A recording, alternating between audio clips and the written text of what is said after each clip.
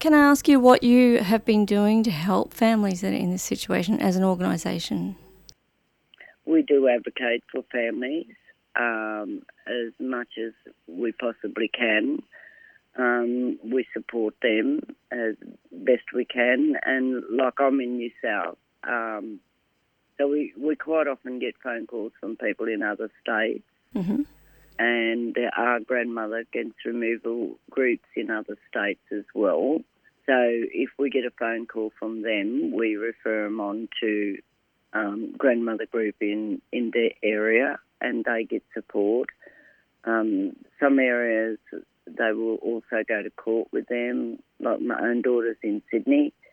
She connects them up with Indigenous courses that they need to do for the department, because the list can be endless.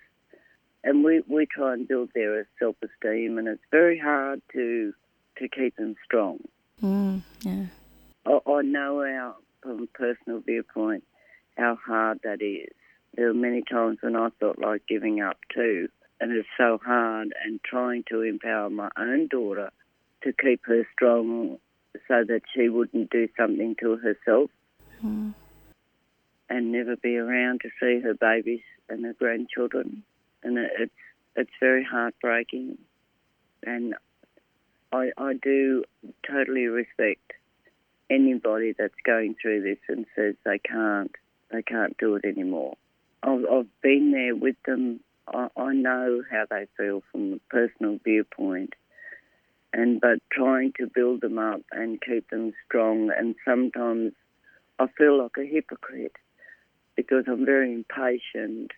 I want their babies home like yesterday, and it's very, very hard. And I keep saying they'll come home, but I can't give them that day.